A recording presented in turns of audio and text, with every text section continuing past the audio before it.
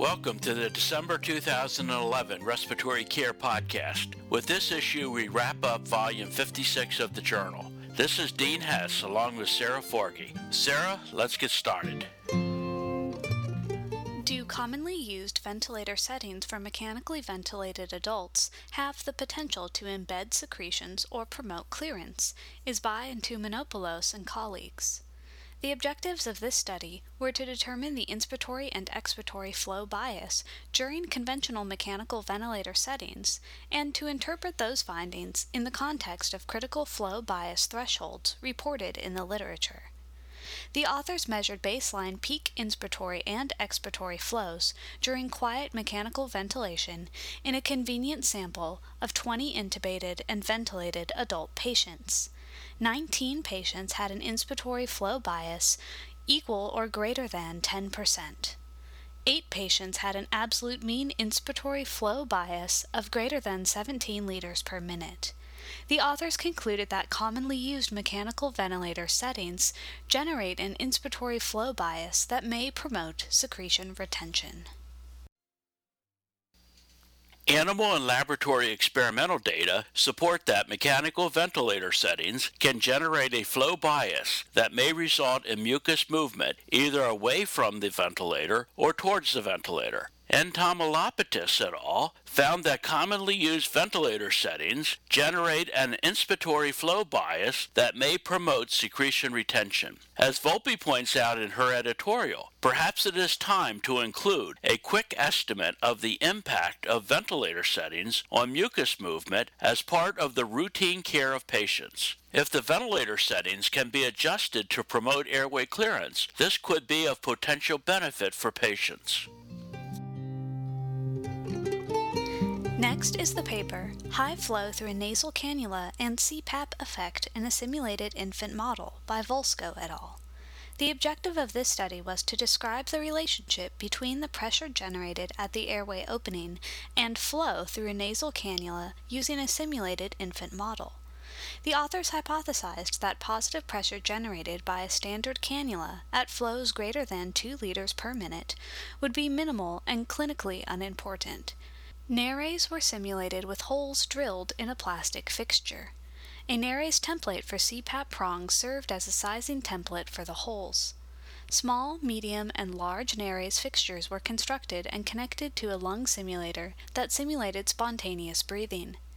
Respiratory muscle pressure was simulated by setting a waveform and adjusting the amplitude to deliver a range of tidal volumes from 3 milliliters to 12 milliliters.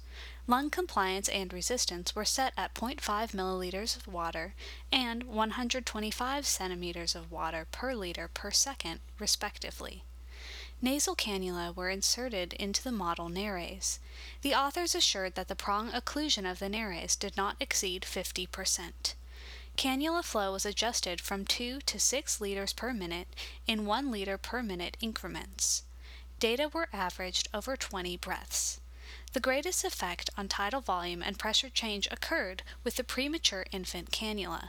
The least effect on pressure change occurred with the infant cannula, and tidal volume change with the pediatric cannula.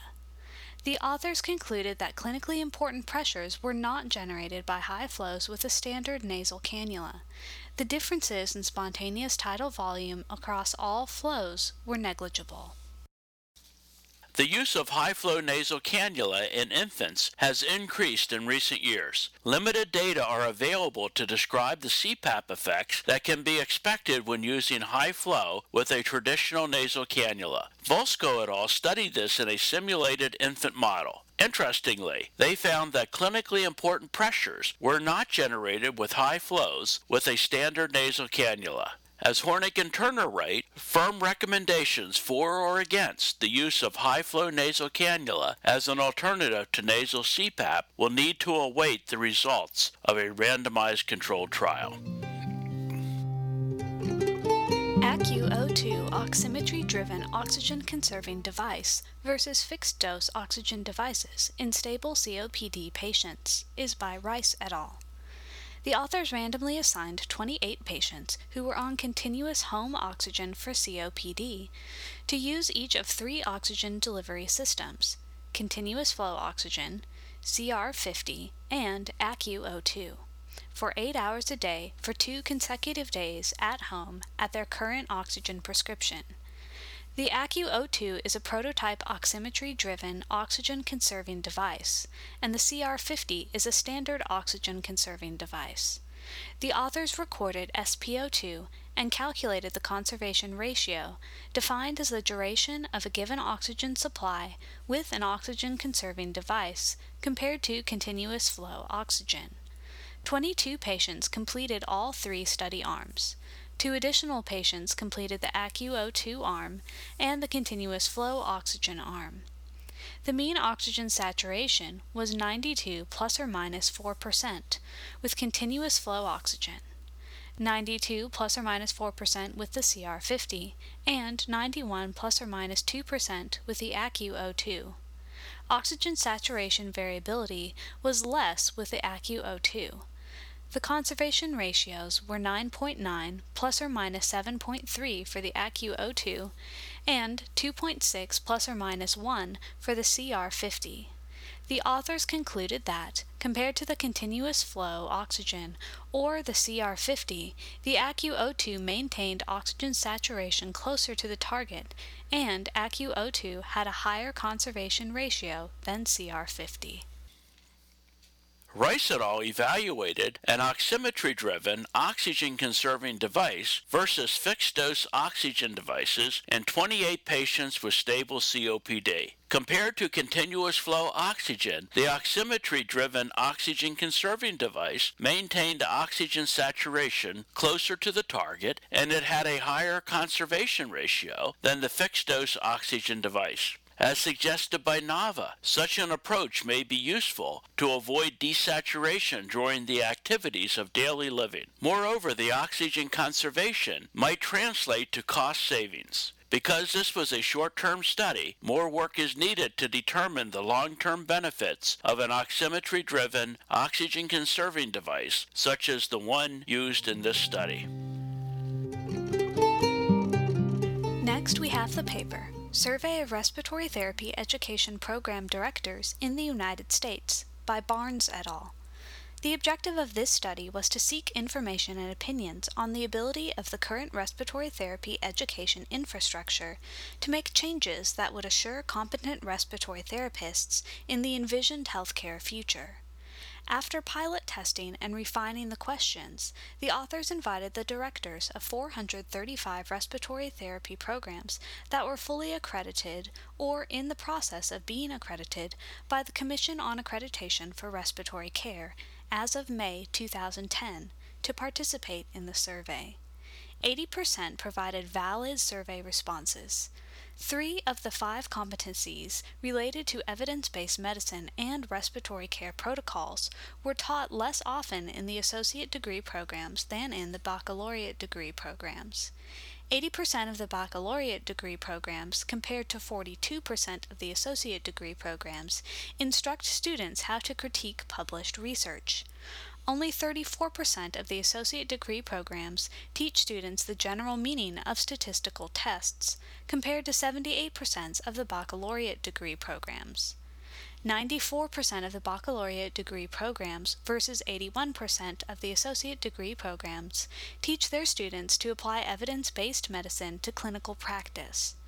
Teaching students how to describe healthcare and financial reimbursement systems and the need to reduce the cost of delivering respiratory care was significantly more common in the baccalaureate degree programs than the associate degree programs.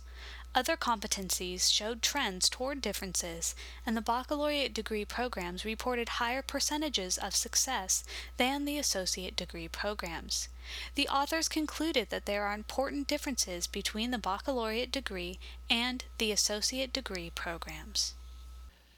As background for the AARC 3rd 2015 and Beyond Conference, Barnes et al. Sought information and opinions on the ability of the current respiratory therapy education infrastructure to make changes that would assure competent respiratory therapists in the envisioned healthcare future. They invited directors of respiratory care educational programs to participate in a survey related to respiratory therapist practice in 2015 and beyond. They found important differences between the baccalaureate degree and associate degree programs. There are many opinions regarding what the respiratory therapist of the future should do, and there is lack of peer-reviewed research to guide the profession as we move forward. As stated by Goodfellow, an important question is whether our profession is willing and able to transition from where we are to where we need to be tomorrow.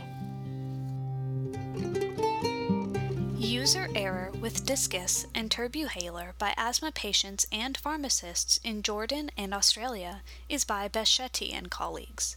The objective of this study was to evaluate the most problematic steps in the use of discus and Turbuhaler for pharmacists and patients in Jordan and Australia. With the same inhaler technique checklists, the authors asked community pharmacists to demonstrate the use of discus and Turbuhaler. They also asked patients with asthma to demonstrate the inhaler they were currently using. 42 community pharmacists in Jordan and 31 in Australia participated. In Jordan, 51 asthma patients demonstrated use of discus and 40 demonstrated use of Turbuhaler. In Australia, 53 asthma patients demonstrated the use of discus and 42 demonstrated the use of Turbuhaler. The pharmacists in Australia had received inhaler technique education more recently than those in Jordan. With the discus, few pharmacists in either country demonstrated correct technique for Step 3, exhale to residual volume, or Step 4, exhale away from the device. With the Turbuhaler, there were significant differences between the pharmacists from Australia and Jordan, mainly in Step 2, hold the device upright while loading. Few of the patients had received inhaler technique education in the previous year. The patients made errors similar to those of the pharmacists in individual steps with the discus and the Turbuhaler. The essential steps with the discus were performed correctly more often by the Jordanian patients, and with the Turbuhaler by the Australian patients. The authors concluded that despite differences in Jordan's and Australia's health systems, pharmacists from both Australia and Jordan had difficulty with the same discus and Turbuhaler steps. In both countries, the errors made by asthma patients were similar to those made by the pharmacists. Use of inhalers requires accurate completion of multiple steps to ensure effective medication delivery. Beschetti et al. Evaluated user error with the discus and Turbuhaler by asthma patients and pharmacists in Jordan and Australia. They found that, despite differences in Jordan's and Australia's health systems, pharmacists from both countries had difficulty with the proper use of the discus and the Turbuhaler. The errors made by patients with asthma were similar to those made by the pharmacist. This provides further evidence supporting the importance of proper patient education in the use of inhaler devices. Patient Safety Attitudes Among Respiratory Therapists in Taiwan is by Xie and colleagues. The authors conducted a nationwide survey in Taiwan to assess respiratory therapists' safety attitudes in several hospital settings. They adapted the Safety Attitude Questionnaire for respiratory therapists and invited all Taiwan respiratory therapists to take the survey. The questionnaire assessed safety attitudes in 6 domains: teamwork climate, safety climate, job satisfaction, stress recognition, perception of hospital management, and perception of working conditions. The authors analyzed the associations between positive attitudes and each domain. The response rate was 60%. Overall, the respiratory therapists had low positive attitudes about the teamwork climate, safety climate, job satisfaction, stress recognition, perception of hospital management, and perception of working conditions. The positive attitudes to all safety domains were lower among senior respiratory therapists than among junior respiratory therapists. The therapists working in the medical centers had higher positive attitude scores for stress recognition, but lower scores for the other 5 safety domains than those working in smaller regional and district hospitals. The authors concluded that Taiwanese respiratory therapists had low positive attitudes about the surveyed 6 safety domains in their hospital. High workload, management of RTs under other professions, and lack of protocol use probably contribute to their low opinions about the patient safety situation and low job satisfaction. Shi et al. Studied patient safety attitudes among respiratory therapists in Taiwan. RTs from Taiwan had low positive attitudes about the surveyed 6 safety domains in their hospitals: high workload, management of RTs under other professions, and lack of the use of protocols may contribute to their low opinions about the patient safety situation and low job satisfaction. Whether or not similar results would occur in other countries is unclear. Next, we have the paper, Prolonged Slow Expiration Technique in Infants, Effects on Tidal Volume, Peak Expiratory Flow, and Expiratory Reserve Volume by Lanza et al. The objective of this study was to describe the effects of prolonged slow expiration on respiratory mechanics in infants. The authors conducted a cross-sectional study with 18 infants who had histories of recurrent wheezing. The infants were sedated for lung function testing, which was followed by prolonged slow expiration. The prolonged slow expiration consisted of 3 sequences of prolonged manual thoraco-abdominal compressions during the expiratory phase. The authors measured peak expiratory flow, tidal volume, and the frequency of sighs during and immediately after prolonged slow expiration. They described the exhaled volume during the prolonged slow expiration as a fraction of expiratory reserve volume. They quantified expiratory reserve volume with the raised volume rapid thoracic compression technique. The infant's mean age was 32 weeks, and they had an average of 5 previous wheezing episodes. During prolonged slow expiration, there was significant tidal volume reduction, no significant change in peak expiratory flow, and more frequent sighs, compared to immediately after prolonged slow expiration. The exhaled volume increased in each prolonged slow expiration sequence. The authors concluded that it was possible to confirm and quantify that prolonged slow expiration deflates the lung to expiratory reserve volume. Prolonged slow expiration caused no changes in peak expiratory flow, induced sigh breaths, and decreased tidal volume, which is probably the main mechanical feature for mucus clearance.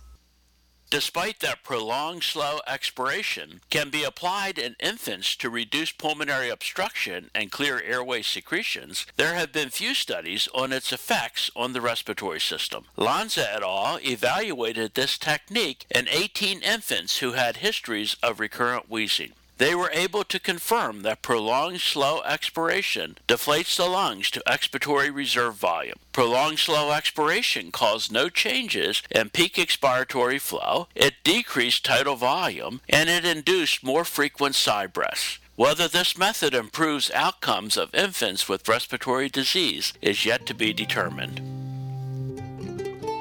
Vibration response imaging versus quantitative perfusion scintigraphy in the selection of patients for lung resection surgery is by Comsey and colleagues. They compared vibration response imaging to quantitative perfusion scintigraphy for predicting postoperative FEV1 and diffusing capacity of the lung for carbon monoxide. They enrolled 35 candidates for lung resection. The vibration response imaging measurements showed strong correlation with the quantitative perfusion scintigraphy measurements of predicted postoperative FEV1%, predicted postoperative FEV1, and predictive postoperative DLCO%. There was a correlation between predictive postoperative FEV1 measured via quantitative perfusion scintigraphy and the actual postoperative FEV1. There was no difference between the vibration response imaging measurements and the actual postoperative measurements of the predicted postoperative FEV1. There was a correlation between predicted postoperative FEV1 measured via vibration response imaging and actual postoperative FEV1. The mean difference between the predicted and actual postoperative FEV1 values was 49 milliliters with vibration response imaging versus 230 milliliters with quantitative perfusion scintigraphy. Neither the vibration response imaging nor the quantitative perfusion scintigraphy predicted postoperative DLCO% values agreed with the actual postoperative DLCO% values. Vibration response imaging may be a good alternative to quantitative perfusion scintigraphy in evaluating lung resection candidacy. In patients considered for lung resection surgery, quantitative perfusion scintigraphy is used to predict postoperative lung function and guide the determination of lung resection candidacy. Vibration response imaging has been proposed as a non-invasive, radiation-free, and simpler method to predict postoperative lung function. This was evaluated by Comsey et al. In 25 patients who had preoperative FEV1 and DLCO measurements. They found that vibration response imaging may be a good alternative to quantitative perfusion scintigraphy in evaluating patients who are candidates for lung resection surgery. Our final original research paper is The Effects of Low and High Tidal Volume and Pentoxifylline on Intestinal Blood Flow and Leukocyte Endothelial Interactions in Mechanically Ventilated Rats by Aikawa et al. The authors hypothesized that high tidal volume and high PEEP induce mesenteric microcirculatory disturbances, and that those disturbances would be attenuated by pentoxifylline, which is anti-inflammatory.